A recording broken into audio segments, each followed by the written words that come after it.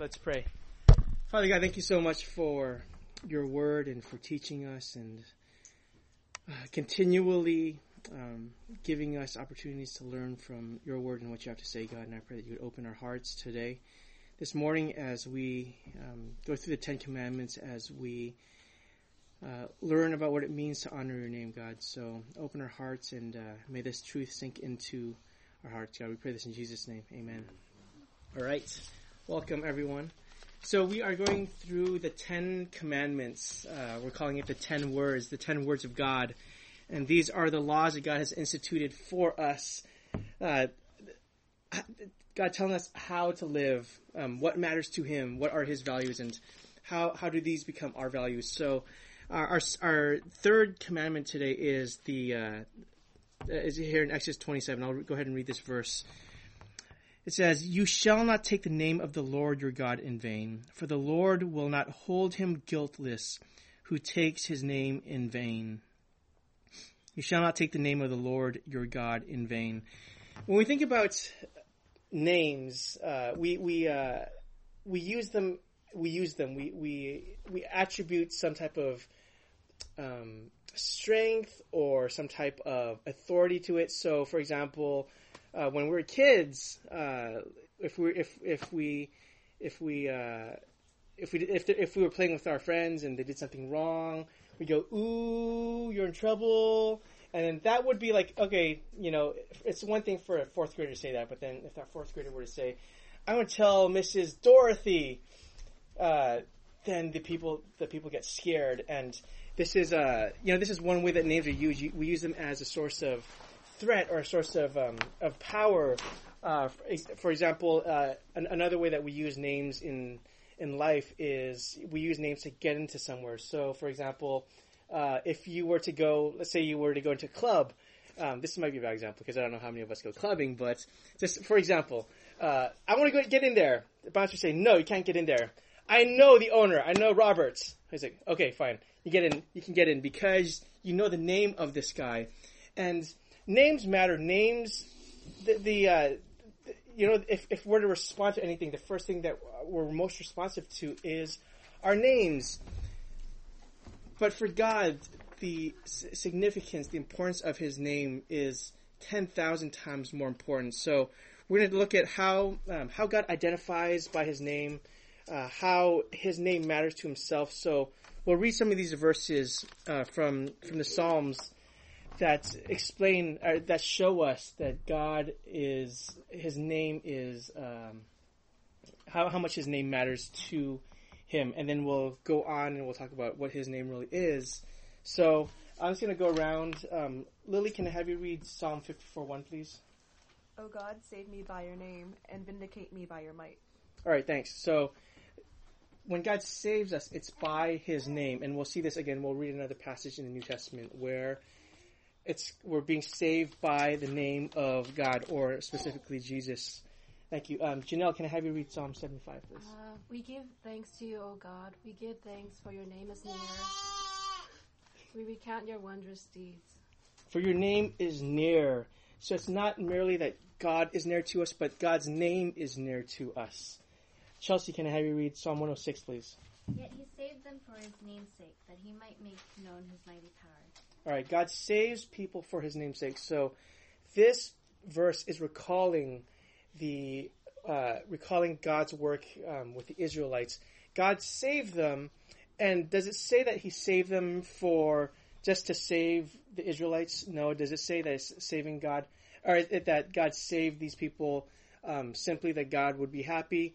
That's not all it is. It says that God saves them for His name's sake, because God wanted His reputation to be upheld, because God was saying, "You are my people, and my work is not merely for you. I'm saving you so that I will get glory. I'm saving you so that my name, my honor will be upheld." Okay? Psalm 111. Can I have you read that, Christine, please? "He sent redemption to His people. He has commanded His covenant forever. Holy and awesome is His name." All right. We might say holy and awesome is God, and that is totally true. But here in this verse, it says, holy and awesome is His name. So when we hear the scriptures say, the name of God, the name of God, the name of God. It is, you're saying this is God himself, because in God's name is his reputation, this is his strength, this is his power, this is who he is. So we, to see where that comes about, we'll look at Exodus. So our second point here, the name of God and the revelation of God. So this is one of the most famous scenes from the Old Testament where God reveals himself to his people. Jeff, can I have you read Exodus 3, please? God said to Moses, I am who I am. And he said, say this to the people of Israel. I am has sent me to you. God said to Moses, say this to the people of Israel. The Lord, the God of your fathers, the God of Abraham, the God of Isaac, and the God of Jacob, has sent me to you. This is my name forever, and thus I am to be remembered throughout all generations. All right, thanks. This is where Moses meets God. Do you guys remember in this passage what form God takes? Burning bush. God is coming to Moses in the form of a burning bush. And this is where God reveals himself to Moses. And this is where he gives Moses his name. And this is significant because back in this day, the people of God, they referred to God as really God, or the nations around Israel. They said, this is the God of Israel. But here God is saying, let me give you my name. I'm establishing a personal relationship for you. And the name he gives us is actually in Hebrew. It's a word it's a name that we don't use as often, but I'll give you a letter. It has no vowels and it starts with a Y. Do you guys know what this name might be? Yahweh, yeah. So Yahweh.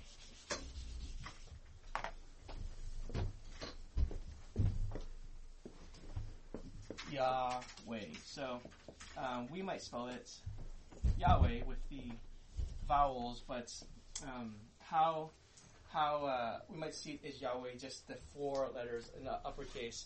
And what this is they call it the Tetragrammaton. The Tetragrammaton. This is the name of God. So what does that translate into? It means, it's a really strange name because we see here in Exodus, it's I am who I am. Another way to translate this is simply to be. It's this verb. This is who God is. And it's really puzzling. How do you call yourself, how do you just say, this, I just am who I am? And this points to God's completely self-referential character. It means that God doesn't rely on other things to refer to himself. So, for example, some people, we have some people, there's someone in our church, do we have any Smiths in our church? We don't. Okay, I'm sorry. But for example, if you know someone whose name is Smith, back in the day, this meant that they came from a family of, they might have been blacksmiths or what other type of Smiths are there? Smith. Oh, I'm sorry. Oh, the Schumacher. Yes. So Schumacher. So this is someone's occupation. Someone's last name is Smith. They came from a family who they were Smiths. We have some Schumachers in our church. Schumacher. What does that sound like? What type of occupation does that sound like? Shoemaker. Schumacher. This is referring to someone's occupation. At some point, someone was referred to themselves as a shoemaker, and Eric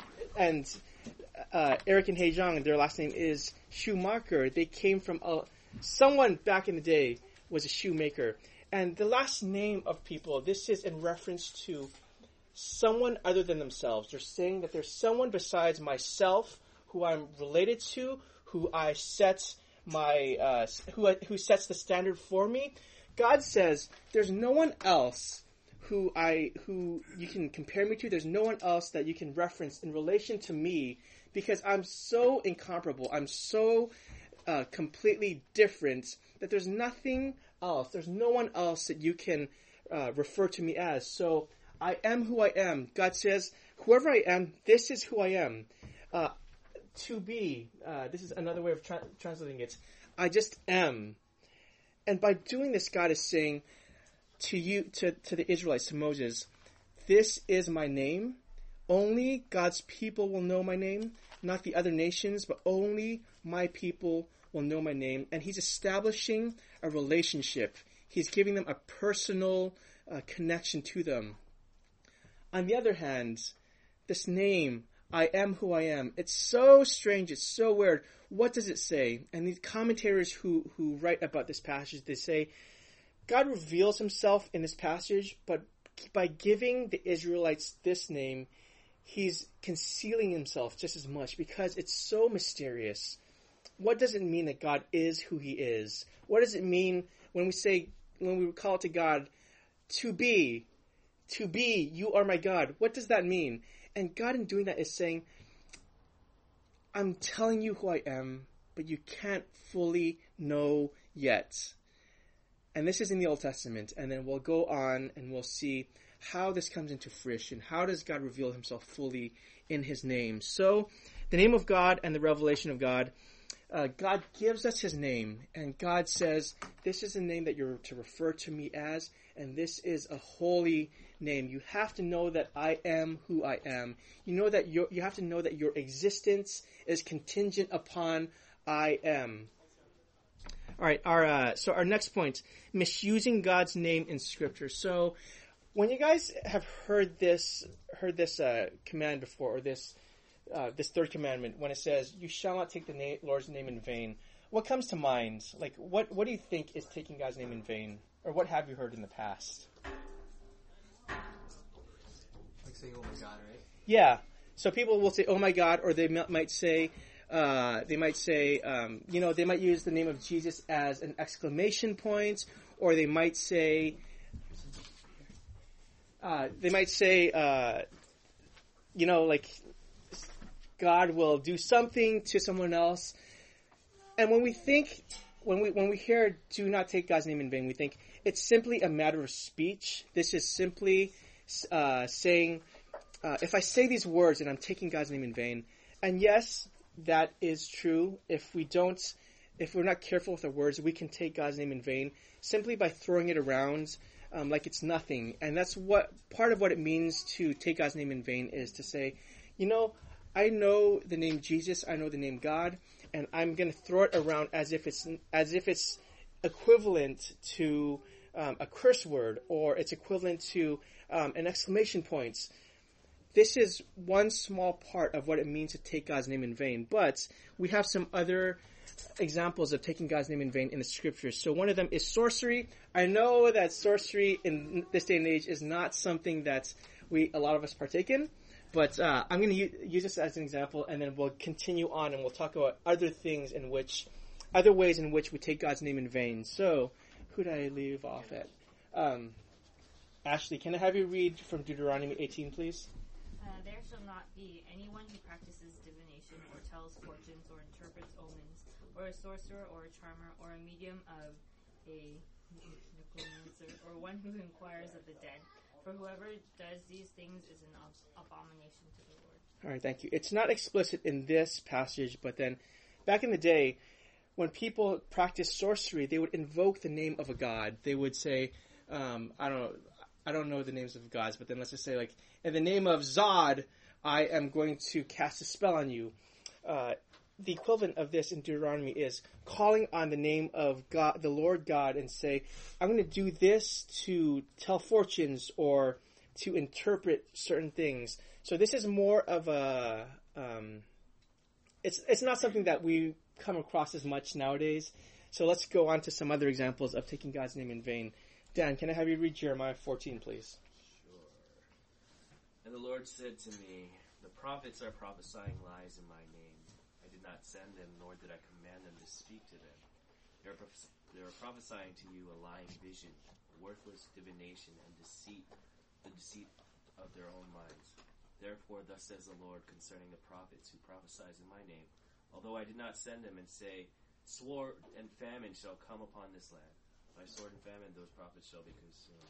Thank you. So another way of misusing God's name or taking God's name in vain is by false prophecy. So we have an example here in Jeremiah where God is referring to these prophets that say, the Lord told me that this is going to happen. And how do we see that nowadays? If you guys have cable, there's a television station with sometimes these preachers that say, the Lord told me that this person in this state is sick and God wants to heal this person. Or the Lord told me that God wants you to do this. If it's not based in Scripture, we have to be really careful about what God tells us is going to happen. And this is really tempting because we can easily justify our desires by saying, I feel that the Lord is telling me this. The Lord is saying that I should do this. And sometimes He does. Sometimes He'll nudge you. Sometimes He'll give you, put you in certain circumstances in which there will be, he does want you to act, but then it always, always, always has to line up with God's revealed will in the Scripture. And when people say, the Lord is telling me that, you are in this situation, or the Lord is telling me that you should do this. This happens in some churches, but how do they know that it's happening? How do we know it's not just coming from their own head, that there's some desire that they're just trying to justify? The Lord is telling me this. How do we know that? This is another way of taking God's name in vain, because just like these prophets in the Old Testament, they said, the Lord said that this is going to happen. How do we know that this is going to happen? How do we know that the Lord is telling you that this is going to happen? So we have to be really careful when we hear people say, the Lord is telling me He wants you to do this, or the Lord wants you to go in this direction. It's not wrong to encourage someone. It's not wrong to tell them something that aligns with Scripture, but then we have to be really careful if we are trying to justify something that we want to do or someone else wants to do. So this is another way of taking God's name in vain. Swearing false oaths. Jeff, Leviticus 19, please. You shall not swear by my name falsely, and so profane the name of your God. I am the Lord. All right. You shall not swear by my name falsely. So this is referring to, in the Old Testament, if someone was making a promise, they would swear to the name, by the name of God, and they would say, I mean, like we hear it in our own day, right? We hear someone say, I swear to God this is going to happen. I swear to God this is what I mean. This is extremely serious because when people said in this day, like they were putting their whole life on the line by swearing to God. And this is when people say nowadays, I swear to God this is going to happen, this is taking God's name in vain, because how do you know that this is going to happen? How do you know that you can fulfill your promise? This is another way that we take God's name in vain. And then this other one from Acts 19. It's kind of a strange episode from their early church. But we're going to read about these sons of Sceva in Acts 19. Amanda, can I have you read this long passage from Acts 19, please? And the God was doing extraordinary miracles by the hands of Paul, so that even handkerchiefs or aprons that had touched his skin were carried away to the sick, and their diseases left them, and the evil spirits came out of them. Then some of the itinerant Jewish exorcists undertook to invoke the name of the Lord Jesus over those who had evil spirits, saying, I adjure you by the Jesus whom Paul proclaims. 7 sons of the Jewish high priest named Sceva were doing this. But the evil spirit answered them, Jesus I know, and Paul I recognize, but who are you? And the man in whom was the evil spirit leaped on them, mastered all of them, and overpowered them, so that they fled out of the house naked and wounded. And this became known to all the residents of Ephesus, both Jews and Greeks.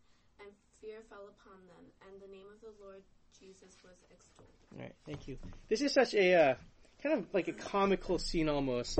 These spirits jump on these sons of Sceva, and it says they run out of the house like completely naked.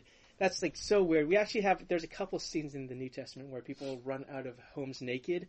It's people have done studies on why these guys are naked. So if you want to look it up, you can ask me more about it later. It's interesting, some of the stuff that we see in Scripture. But what's happening here in Acts is Paul is doing these amazing things in the name of Jesus. As a minister, he is performing miracles. Demons are being cast out. All these crazy things are happening. And these exorcists who are not believers, they notice, here's Paul, he's doing these things, and what is the name that he uses? It's Jesus. And they go, okay, every time he does something, he says, I'm going to do it in the name of Jesus. If we want to do something, we should do the same thing. We'll use the name of Jesus to exorcise demons. But they didn't know Jesus. They simply saw the name Jesus as a magic word, as something that they think, okay, maybe it carries some power. I'll just use a name and something will happen because it happens for this guy. It should happen for us as well. But these people did not know who this Jesus was. And they were taking his name in vain. They were using it as magic. They were trying to use it. They were using it in a way to gain a personal advantage for themselves. It was in a way for them to profit from this name, Jesus. So, what type of things do we do nowadays that, in the same way, cheapen the name of Jesus? So we've seen there's sorcery, there's false prophecy, there's the swearing of false oaths. There is using the name of Jesus as magic. I'm going to just throw some things out there, and maybe you can give me some feedback, or maybe you can add some more stuff to it. One thing that's I guess not so much nowadays, but when I was younger, people would wear these T-shirts. Like if you went into the Christian bookstores, you would see just the worst T-shirts, and you would see them. I would cringe, and then there's one. It was the Lord's Gym. Back in the day, in the 80s and early 90s, like the big gym was Gold's Gym, and there would be a picture of Jesus on his this, like kind of like doing a chest press, but with a cross on his back, and then it was just like Jesus in agony, and in big bold letters over Jesus was the Lord's Gym. We see other examples of like really bad Christian parodying or just copying what happens in popular culture. Like there was Abercrombie and Fitch. So some Christians created a T-shirt that said "a bread, a crumb, and a fish," and it was referring to the miracle of Jesus when he fed the 5,000. And there's there just like some really really bad theology and really the misuse of Jesus' name for profit. The worst of it was this. This was in the late 90s. They were called testaments, and they were cross-shaped mints that people would sell in Christian bookstores. And we see this on T-shirts, on candy, on maybe like stained glass. People just using the name Jesus as if it were something that sells products. And I don't want to go so far as to say it's wrong to have the name Jesus on things, because I think that it can be done in a reverent manner. But we use things to sell a product. When we use the name Jesus or the name God or the name Yahweh or the Holy Spirit to sell a product, this is cheapening the name of Jesus. In the same way, I was reading this article by someone who worked in a Christian publishing company, and he would overhear these conversations. Like a lot of the really popular songs that churches sing nowadays, they would go through this publishing company, and they were the ones that said, okay, this song is good, we'll publish it, we'll put it on some records. And he would hear conversations where people would say, I really like this music, this tune is great, the melody is great, the words are pretty good, and he would hear these songwriters and these editors go, well, but you're using the name Jesus a little bit too much, so let's just cut it back and it'll have more appeal. You can play it on radio more often, or more churches will sing it if you don't use the name Jesus as much. And the songwriters would go, to this guy's great surprise, oh, you're right, okay, let's do that. a lot of the music that we hear on Christian radio is processed. And what I mean by processed is it goes through these filters that are meant to turn this product into something appealing for the masses. And it strips the theology from the songs. It strips the name Jesus from the songs, so that when what you hear on the radio, it doesn't offend, it doesn't challenge. It might have the name Jesus here and there, but it doesn't say anything really about God. It talks about our own feelings. It talks about what we're going to do. And if you've been in some of our past Sunday school classes, we should be really afraid of what promises we make when we're singing the songs that we sing in church, because who says we're going to keep those promises? What we want to hear is God's promise to us. And this is what's so much of what the popular church, or the American church, or the Western church is drinking in, is this stuff that has been processed through these marketers and through these businessmen who want to sell you something. They're not concerned about your doctrinal knowledge. They're not concerned that the name of God is being honored as much as they are selling something. We see this on bumper stickers and T-shirts and all the stuff that you might see being sold at Christian bookstores or Christian online stores or whatever. This is like a huge knock on just the whole Christian marketplace, but I'll just leave it at that. I think some of it's deserved, because the name of Yahweh, of Jesus, of God is saying, whatever you're going to do, if you're going to stick my name on something, you better be darn sure that it honors me, because nothing matters more than the honor of my name. My reputation is more important than your profits. And this is what God is saying here. Don't use my name for personal gain. Don't use my name so that you can do something that fulfills your own desires. My name is holy. Do not mess with it. And God is saying over and over and over, every time you hear my name in the scriptures, this is who I am. Do not cheapen it. Do not misuse it. So is it simply not cursing? Is it simply not saying, oh my God? Is it simply not saying, using the name of Jesus as an exclamation point? Yes, it is those things, but it's so much more. And Jesus comes on the scene, and he raises up the bar even higher. So let's turn to the next page. TJ, John 8:58, please. Jesus said to them, "Truly, truly, I say to you, before Abraham was, I am." Does that sound familiar? Yeah, Moses. So here these religious leaders are. They see Jesus and they say, who is this guy? And Jesus says to these guys, before Abraham ever existed, he says, I am. He's talking about Abraham in past tense, but he's talking about himself in present tense. The same way that God spoke of himself in Exodus. He says, I am Yahweh, which means I am who I am. Jesus says, I am. And this is where the name of God takes on a whole new meaning. This is where Jesus reveals the nature of God. And this is, whereas in Exodus, God was, while he was revealing himself, he was also concealing himself. Jesus comes on the scene and says, bam, there's no more hiding of who God is. I am who I am. Isn't that amazing? Tub, can I have you read Philippians 2, please? Therefore, God has highly exalted him and bestowed on him the name that is above every name, so that at the name of Jesus every knee should bow in heaven and on earth and under the earth, and every tongue confess that Jesus Christ is Lord, to the glory of God the Father. All right, thank you. In Isaiah, there is a passage where God says that one day there's going to be a name at which every knee shall bow and every tongue will confess that this guy is Lord. And it's actually in Isaiah 45 if you want to look it up. Jesus is I am. Who God revealed himself as in Exodus comes to fruition in full with the appearance of Jesus, when Jesus says, I'm the person that everyone has been talking about. I'm the person, I I am who I am, and I'm the one that these scriptures have written about.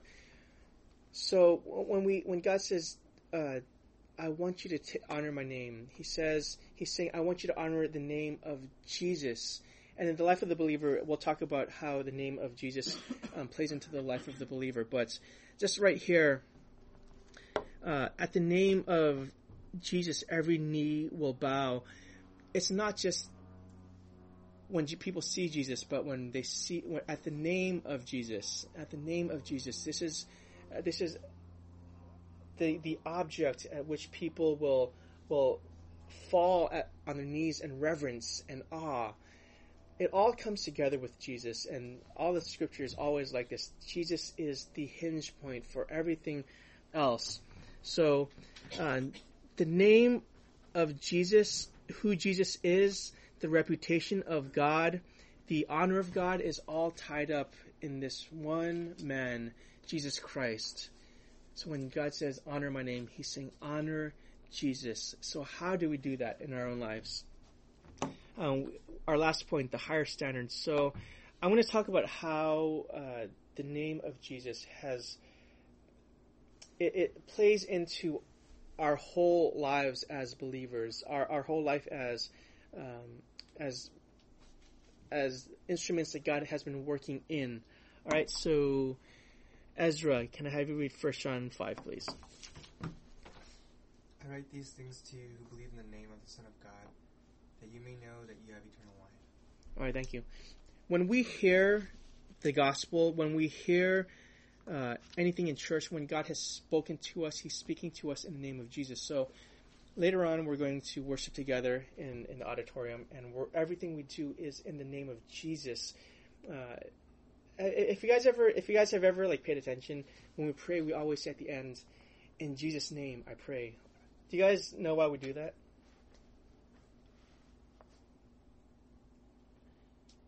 Have you guys noticed it that we use "in Jesus' name"? So, for a long time, I was like, "Why do we just say it just because we need to tack on Jesus' name somewhere?" What is the significance of us saying "in Jesus' name"? When we say that we're doing something in Jesus' name, we're saying that it's through Jesus that anything happens. It's Jesus. Jesus is the one that acts on our behalf. He is our advocate before the Father. Jesus is the one that prays for us when we cannot pray. Jesus is the one that is always, always, always acting on our behalf. So that's why when we pray, we don't do it in the name of my own faith. I'm not doing this in the name of my church. I'm not doing this in the name of my own effort. I'm doing this in the name of Jesus, because Jesus is the only one that can actually act on our behalf. Jesus is the only one that can go to the Father and be our advocate.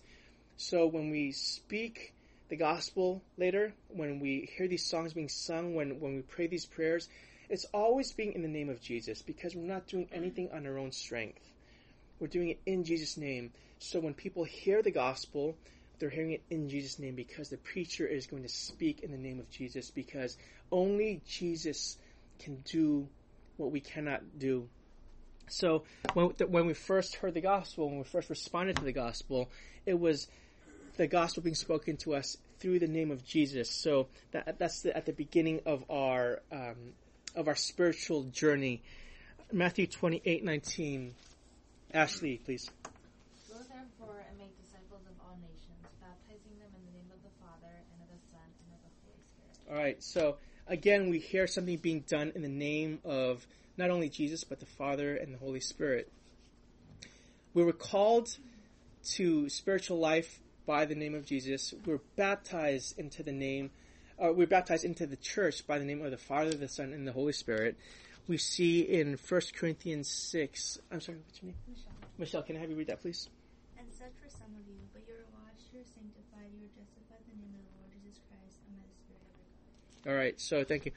We have the name in our calling, the name of Jesus in our calling, the name of Jesus in our baptism, and the name of Jesus is the name in which we're washed, in which we're sanctified. So throughout our entire lives, if we have any growth, if there is any challenge being presented to us, if we're being cleansed of our sins, what is it? It's in the name of Jesus that this is happening. Sarah, can I have you? Do you have a sheet? Thanks. Sarah, can I have you read John 14 in the middle of the page? Sure. And such were whatever? Yeah, whatever. Okay. Whatever you ask in my name, this I will do, that the Father may be glorified in the Son. If you ask me anything in my name, I will do it. Thank you. This is my explanation of why we pray things in Jesus' name, because it's in the name of Jesus that this is being done. It's in the name of Jesus that we can pray. Whatever you ask in my name, this I will do. Jesus is being our advocate when we pray. So, do you see the name of Jesus active throughout our entire lives? The name of Jesus marks all of us, and in every stage of our lives, in every action, in every circumstance that we're placed into, the name of Jesus is active in our lives. And for us, this is why we need to take special care to honor the name of God. This is the significance of the third commandment. To honor the name Yahweh, to honor the name God, to honor the name Jesus, because we cannot escape this name Jesus. We cannot run away from it. It is a part of us. It is a part of our lives. And our last sub-point, our lives speak the name of Jesus. Before I move on, does anyone have any questions or comments?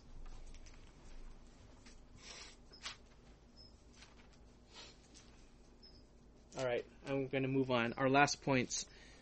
Derek, can I have you read Matthew 7:21, please? Not everyone who says to me, Lord, Lord, will enter the kingdom of heaven, but the one who does the will of my Father who is in heaven. On that day many will say to me, Lord, Lord, did we not prophesy in your name, and cast out demons in your name, and do many mighty works in your name? And then I will declare to them, I never knew you. Depart from me, you workers of lawlessness. Thank you. This is such a scary passage. Jesus says there will be people that have been doing ministry, people that thought they were Christians, people that would perform these miracles, do these acts, and one day they're going to stand before Jesus and say, fully expecting to enter the kingdom of heaven, and Jesus will say to them, who are you? I have no idea who you are. I don't know you. You don't know me. And it's interesting that these people call Jesus Lord, Lord. So let me go back to our illustration in Exodus. So if you guys ever see in the Bible the Lord in all caps, these are the Bible editors. This is the Bible editors' way of saying we're translating Yahweh. We're translating this tetragrammaton into the Lord in a way that's just easy for us to understand. So, who is the Lord? Jesus is the Lord, and these people recognize the name of Jesus. These people recognize what has been revealed in Scripture, and they say they not only call Jesus Lord, they say Lord, Lord. There's a double emphasis because they're so certain of what they've done. They're so certain of their status that they can say to Jesus, Lord, Lord, have we not done these things in your name? And Jesus is going to say to them, I never knew you. And these people thought that they knew Jesus. They thought that they were honoring the name of God. They thought that they were keeping the third commandment. But Jesus says, no, you weren't. And what this passage is saying, and there's so much more that can be said in this passage, but what it's saying is you need to really be sure that your relationship with God is right. You need to be really sure that you're not doing things on your own strength, but you're doing it on the strength that God provides. And this is kind of